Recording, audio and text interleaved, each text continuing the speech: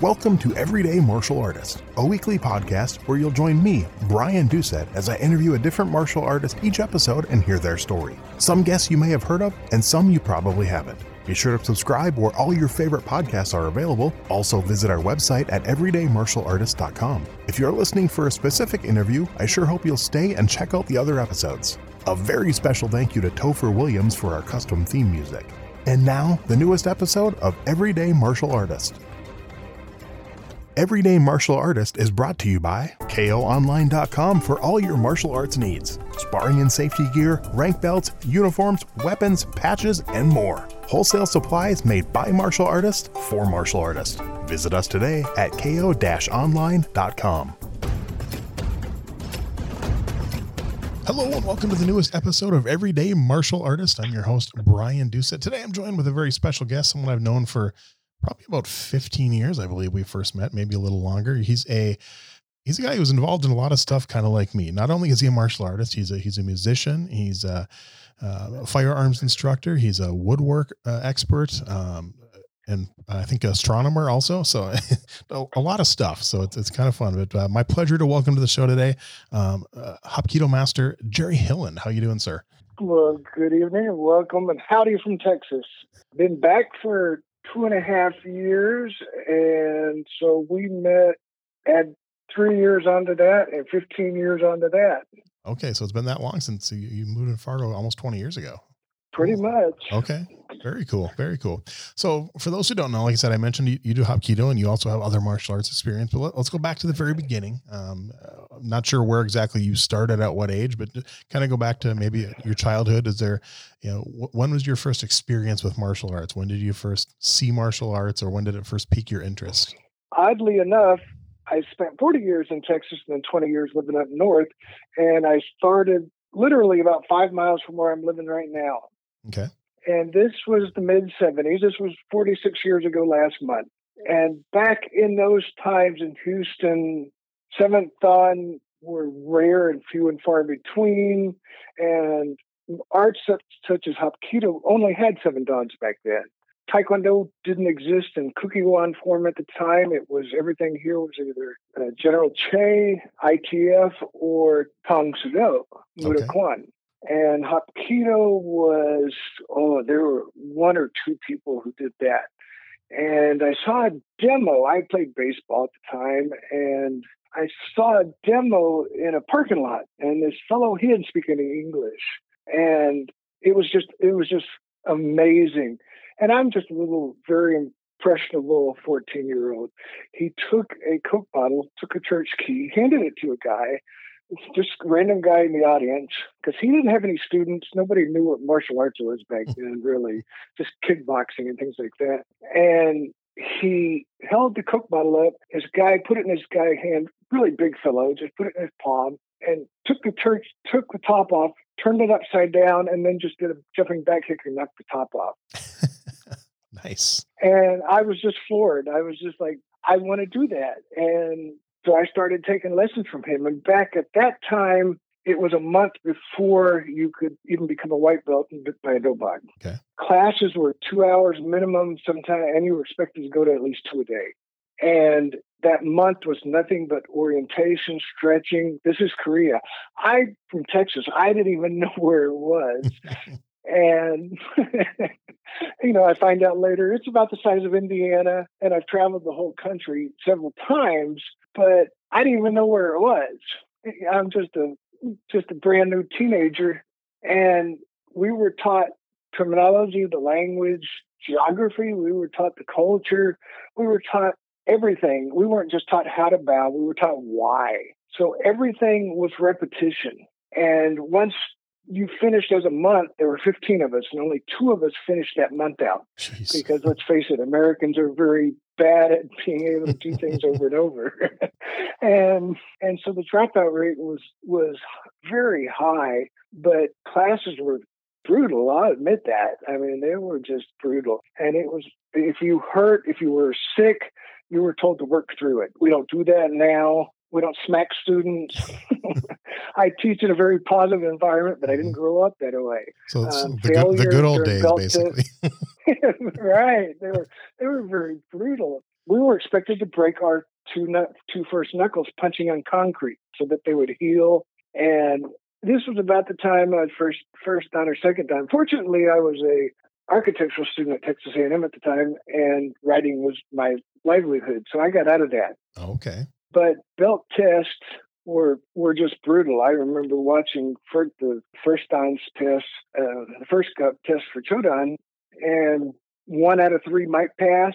I mean, you were expected to, and then you were expected to do everything, period, and a discussion. I actually broke my hand during my Chodan test in the late 70s, and it was towards the end. And afterwards, I just put it behind my back and kept it there and finished the test. My instructor had actually said it. His instructor was there, and he said it. And I shook hands with everybody afterwards with my right hand. Everybody said, well, what are you going to do? I said, well, I'm going to the hospital.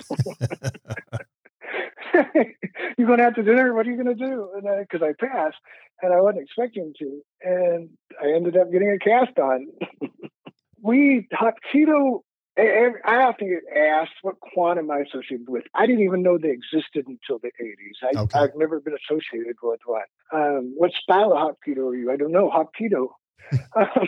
It wasn't until the internet I learned that there was this and that style. In other words, this person broke off and did this thing, and this person broke off and did that thing. And I've been doing this for 46 years, and I'm 8th dan. I literally said this in class last night. I said, I'm not qualified to change anything. I don't know how to teach you to be green belt. I don't know how to teach you to be a 5th dan. I don't remember being one.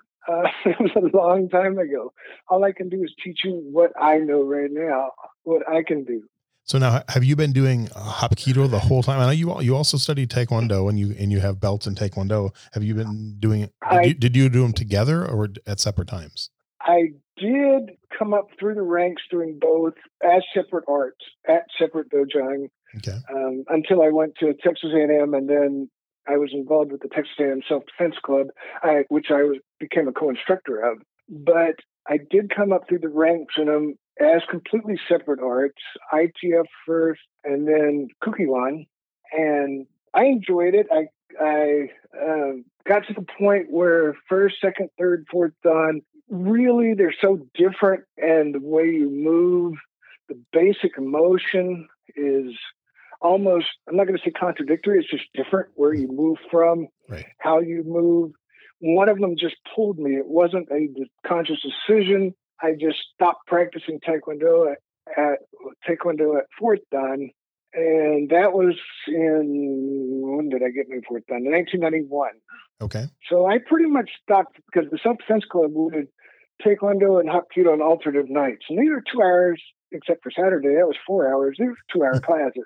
And which was very light for me because I came up doing 2 2-hour classes a night. And about this time, people started to learn, hey, if you're sick, don't come to class, instead of the way I was raised, being told, you come and you sweat it out. We started to learn, at this point, I started to learn a lot more of the history and a lot more of the theories of motion, really. And that's what Hapkido is all about, is the basic theories of motion and the theories of motion behind every technique. Let's put it this way. Let's say I've done 5,000 techniques, and each one 5,000 times. I haven't just done 5,000 techniques. I've done 20,000 because every time I do a technique, I apply the principles of basic motion to it. In Hapkido, there are 3 principles of basic motion: a balance break, a decreasing radius circle, and lowering your center. I'm not going to memorize 5,000 techniques, or 10,000 techniques, or however number. I was born in the 50s. That's not going to happen. I have actually had a student do a technique once, and this is a true story. This was when about a 5th dan, I think. And right before you and I met, and right before moving to Fargo, we were living in Cincinnati. And one of my students was doing a technique, and I walked up and I said, "Oh, this is cool. Show me." And they backed away from me. I said, "What?" And said, they got very scared and said, "Well, you taught it to us." I said, "It's okay. I don't know it. So teach it to me." And it got to the point around 7th and 8th dan where I could teach a technique I've never done before and never seen before, because I'm teaching the theory. and I'm just applying it, because you can't sit down and memorize 10,000 techniques, and you're not self-defense. You're not going to respond. The person attacking you has already thought through the process and committed to it. You have to react. You can't think about it. I'm a personal protection firearms instructor also. And in fact, I think I was Fargo's first full-time firearms instructor. And I taught 3,000 to 5,000 students a year there in Fargo. And it's amazing to me that people don't train. They think they're going to somehow muscle memory is just going to appear. And I'm I'm just floored by that. My grandfather once said, and it stuck with me ever since then. He said, a person who hadn't driven 100,000 miles doesn't have an experience driving. In other words, if my next door neighbor, their kids just got their driver's license and wanted to borrow my truck, it's not happening just because they got the driver's license. And how many people we know who tell us, oh, you do this or this martial art. Oh, I was a green belt once. We hear it all the time, right? Yep. And it's like, well, I was in the 6th grade once. I moved on. If you aren't training and aren't practicing, you're not going to have that muscle memory. When we were learning how to drive, we paid attention to everything. Now we're at the point where we drive around the block and come back and make sure we check the garage door, that we closed it. We go to the grocery store and you're not paying any attention. You remember how you got there. Everything you've driven so much that is just automatic. Exactly. Right? We've all done that. And to me, that's what Mudo martial arts is about. It's just about making your whole body. And when I do a technique, let's say I'm just doing a simple joint lock. I'm not focused on the joint lock. I'm focusing on everything I'm doing.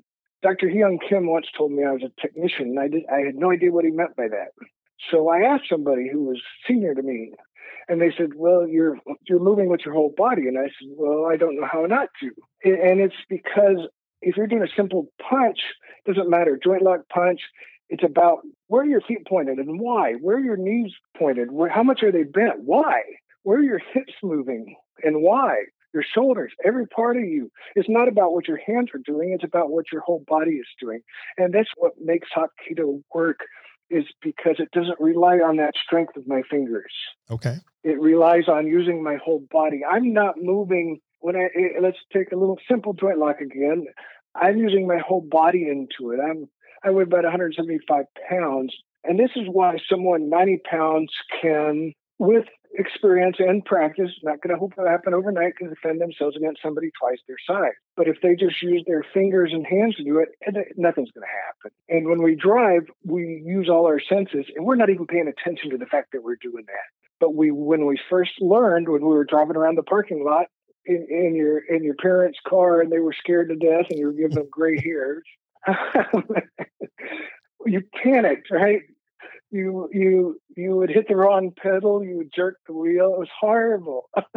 And I was once told by a friend of mine who was a Ditaru Akijujutsu instructor. And it's a very Japanese philosophy, is in martial arts training is in 20-year cycles. And having gone through a couple of those, I think I agree. I definitely agree. That makes sense. So question for you then, now you said you've learned, 10,000 techniques or whatever it is. Do you actually have all those techniques somewhere? Are they in notebooks? Are they on video? I mean, if you had to go back and relearn one of them, do you have access to it, or is it just what's in your memory? Okay. Very good question. And I'm going to redirect the question because You're looking at physical catalog of techniques, and I really in Hapkido can't look at them that way. Okay. Think of it as categories of techniques. Technique doesn't have a beginning, it doesn't have an end, just a pure technique. Let's take a four-direction throw. Japanese call them shinagi.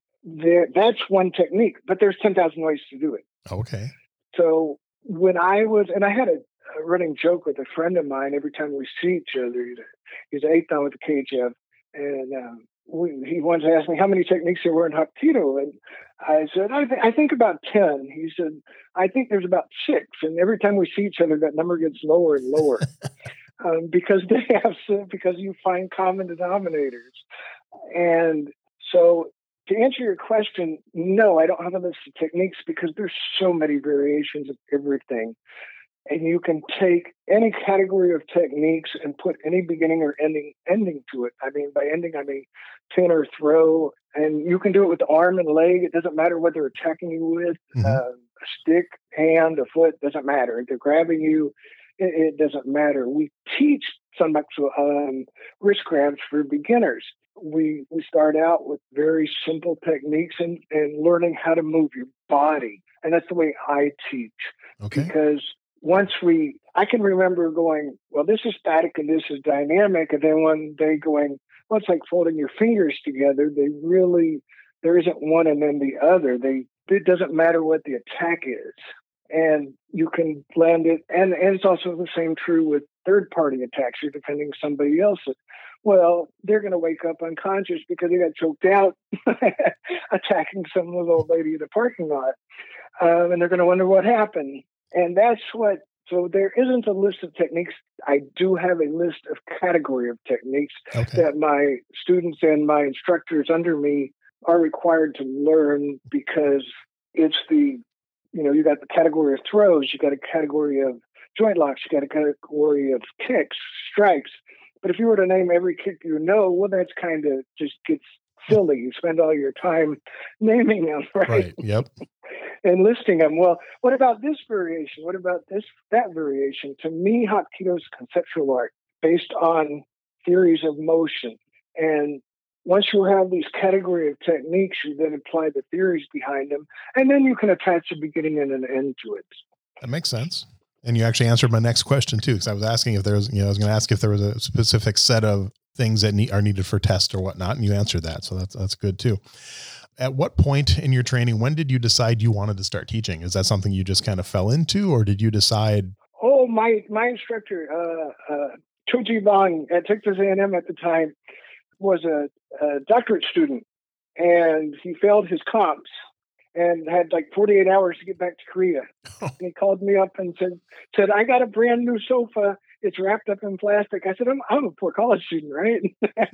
I'm working two part-time jobs, going to school, pretty much minoring on the mats for all practical purposes. And as my best friend said, who was the co-instructor of the club, we just happened to get a degree. And he actually has a PhD in chemistry now, but he called me up and said, I have to be back in Korea. The club is yours, and I need you to buy my sofa. I said, I don't have any money for it. He said, $100. And I said, oh, yes, sir. Of course I will. So I borrowed $100 to buy a sofa. Wow. And next thing I know, I had the club, and my best friend at the time was a judo and hapkido guy, and I'm a taekwondo and hapkido guy, and we merged and just sort of reorganized the Texas A&M University Self-Defense Club, and I spent a lot of time with peers learning how to teach. I spent a lot of time internally learning how to teach. And the nice thing about that time period is people just played well with each other. Right. I don't see enough of that today because of commercialism in martial art. Back then, it wasn't so much of a thing, and it was everybody played well with each other on a huge scale. Once a week, we met at my house in the living room, and we put all the furniture to the side, and this is all the instructors from the different clubs. And we would practice. And my roommate was pretty much at the level of a green belt before he ever stepped on the mats, because we would just throw him around. And he literally spent 4 semesters just being thrown around by all the instructors. I said, I need to do a demo coming up in a couple of weeks. Can you take falls for me? I said, but I need to get you a dobak and a belt. So, so he never had any formal class training, but he could follow, and he had learned so much. He said, I've just been soaking this up. I said, really? Yeah. And he said, oh, I've just been, you guys sit there and go, oh, we do this version. And it was just a fabulous learning experience. Yeah, it sounds like my first 3 months of Aikido when I was in college, because I did Aikido for a year in college, and same thing. The first 3 months I spent 5 days a week getting thrown around. So, And I played with them too. Yes. Yep. And it was just fabulous because they're going, we use a decreasing radius circle in Hapkido, and Aikido has a larger circle. Mm-hmm. And the variations and learning what they do and not going, here's what I do, this is better. No, here's what I do. Now I want to learn what you do. That's what it's all about. Yes, I'm going to go back and I'm going to teach Hapkido. And if I do a technique that I'm excited about that I learned from somebody, let's say in Aikido, and my brother is a fourth dan with the Hombu Dojo in Aikido, who I sent him to his instructor, by the way. Nice. And that's another story. But I'm going to say, hey, this is not a Hapkido technique, but it's really cool, and I just want to learn it. I just want to learn it. It's good. It's all about sharing knowledge. So that's really good. It is. And sadly, those times are really just gone. Everybody is just a different society now, as far as people playing well with each other. I've got a bunch of friends who are my peers, but that's a small group. It's a lot smaller group than it used to be in the 80s and 90s. So how many schools do you oversee right now? 1, 2, 3, 4, Fargo, Michigan, Woodlands, 4, I think. Okay. So you get to travel a little bit still, and that's nice. 5, 6, no, a couple more, no, 2 more. Florida. Okay. I'd have to actually check. So it's a few at least. That's good though. Because I have a bunch of students who don't actually have a dojo, but they teach. Okay. So it could be half a dozen to a dozen. I have no idea. Oh, that's good. That's good. So some fun questions to ask here, or maybe fun depending, but so you've been doing martial arts now 46 years. What are your thoughts on the rise of mixed martial arts and the UFC type competitions? Just curious your thoughts on that. I like to watch some of it. I went to the women's judo in 87 for the 88 Olympics. I went to San Antonio to watch the women's judo finals. And these ladies were technically so good. It was just balance. It was just grace in motion. I just enjoyed it. I would not want to be near anybody who walked up to them in a dark alley or at the gas pump. These people train to do what they're doing in the sport, and they're very good in these sports, and they're very good at it. Right. I was heavily in the competition in the 70s and 80s on the Taekwondo side. I loved it. I have the x-rays to prove it.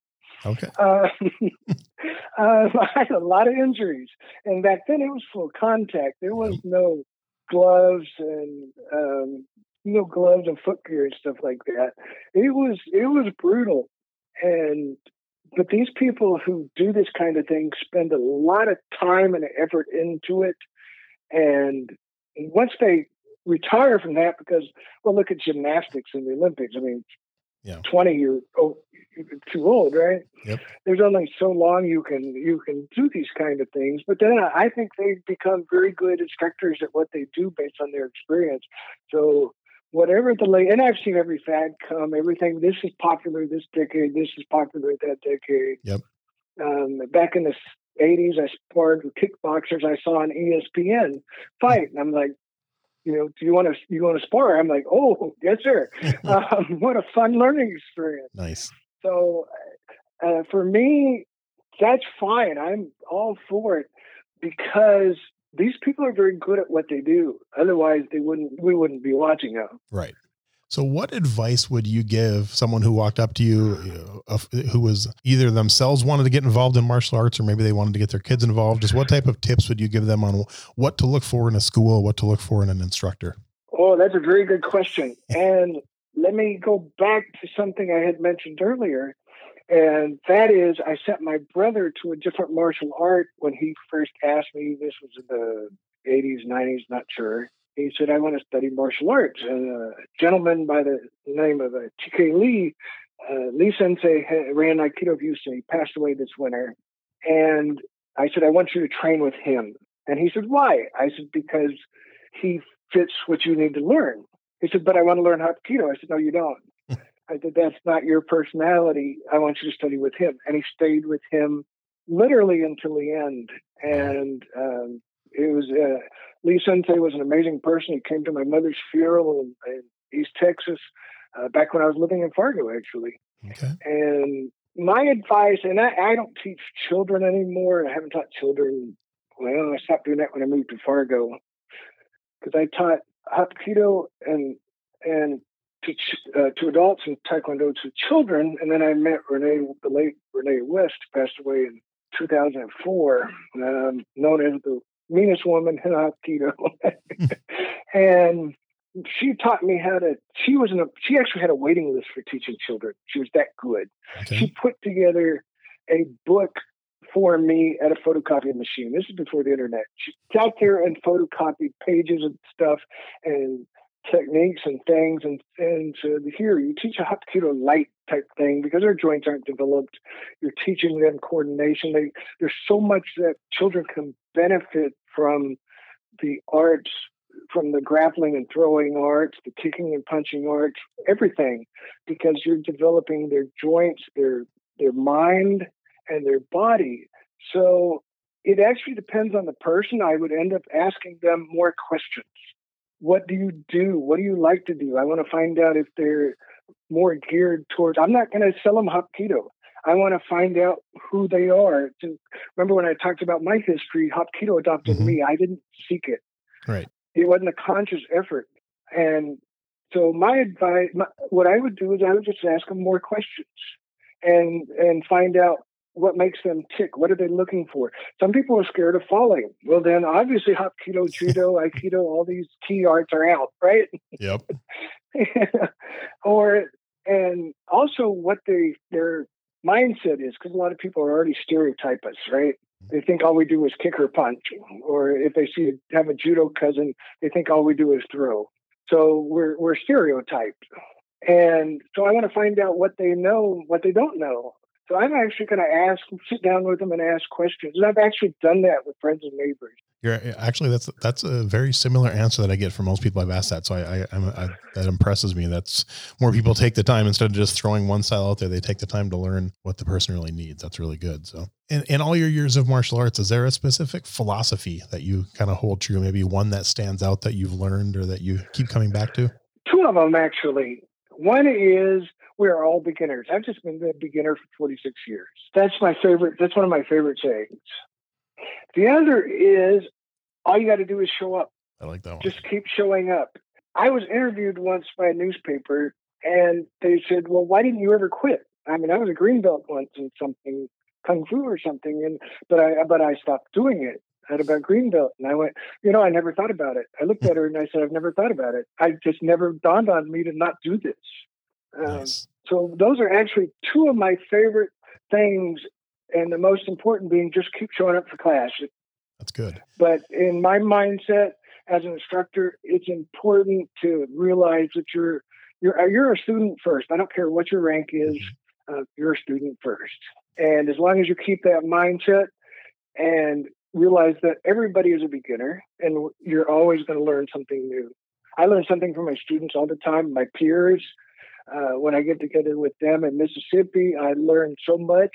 I just keep an open mind, and there's always something new. The library is full of stuff I don't know.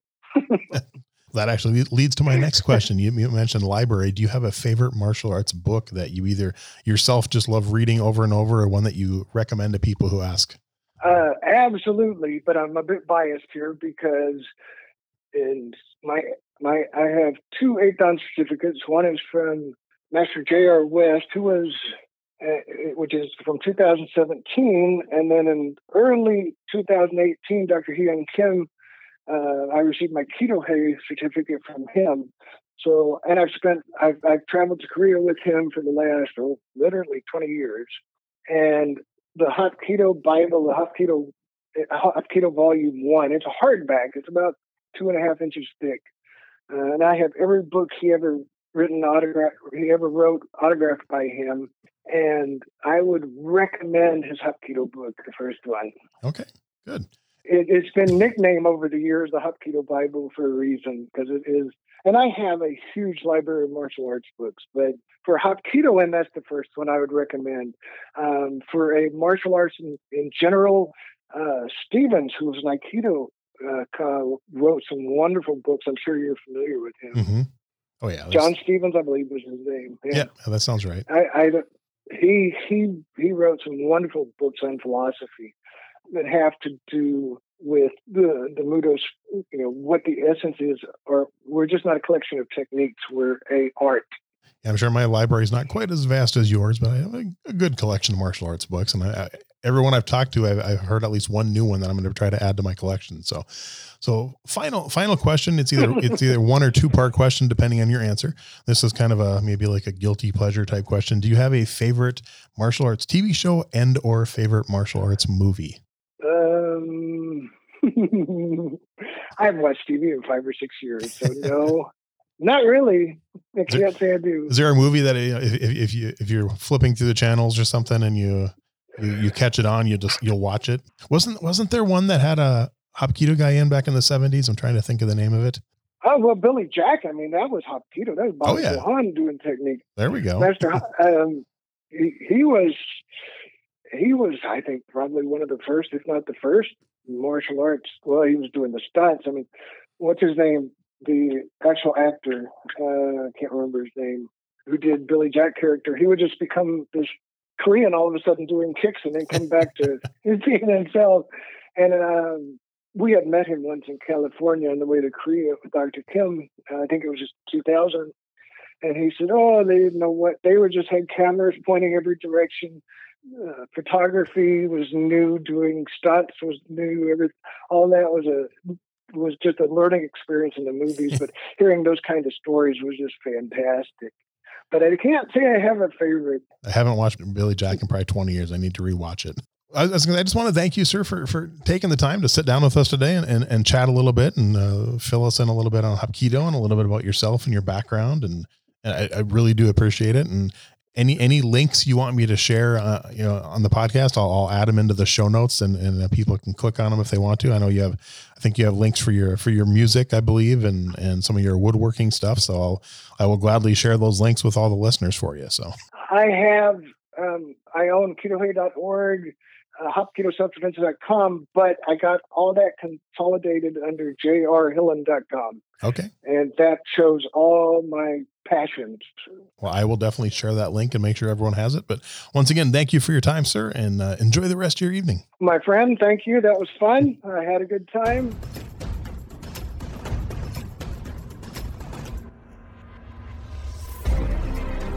Thanks for listening to Everyday Martial Artist. We hope you will join us every week for a brand new episode with a different martial artist telling their story. If you enjoy the show, be sure to leave us a review. Also, be sure to check out our website at everydaymartialartist.com. There you can find all of our episodes and contact us to suggest guests and ask questions. Again, thanks for listening to Everyday Martial Artist, and we'll see you next week.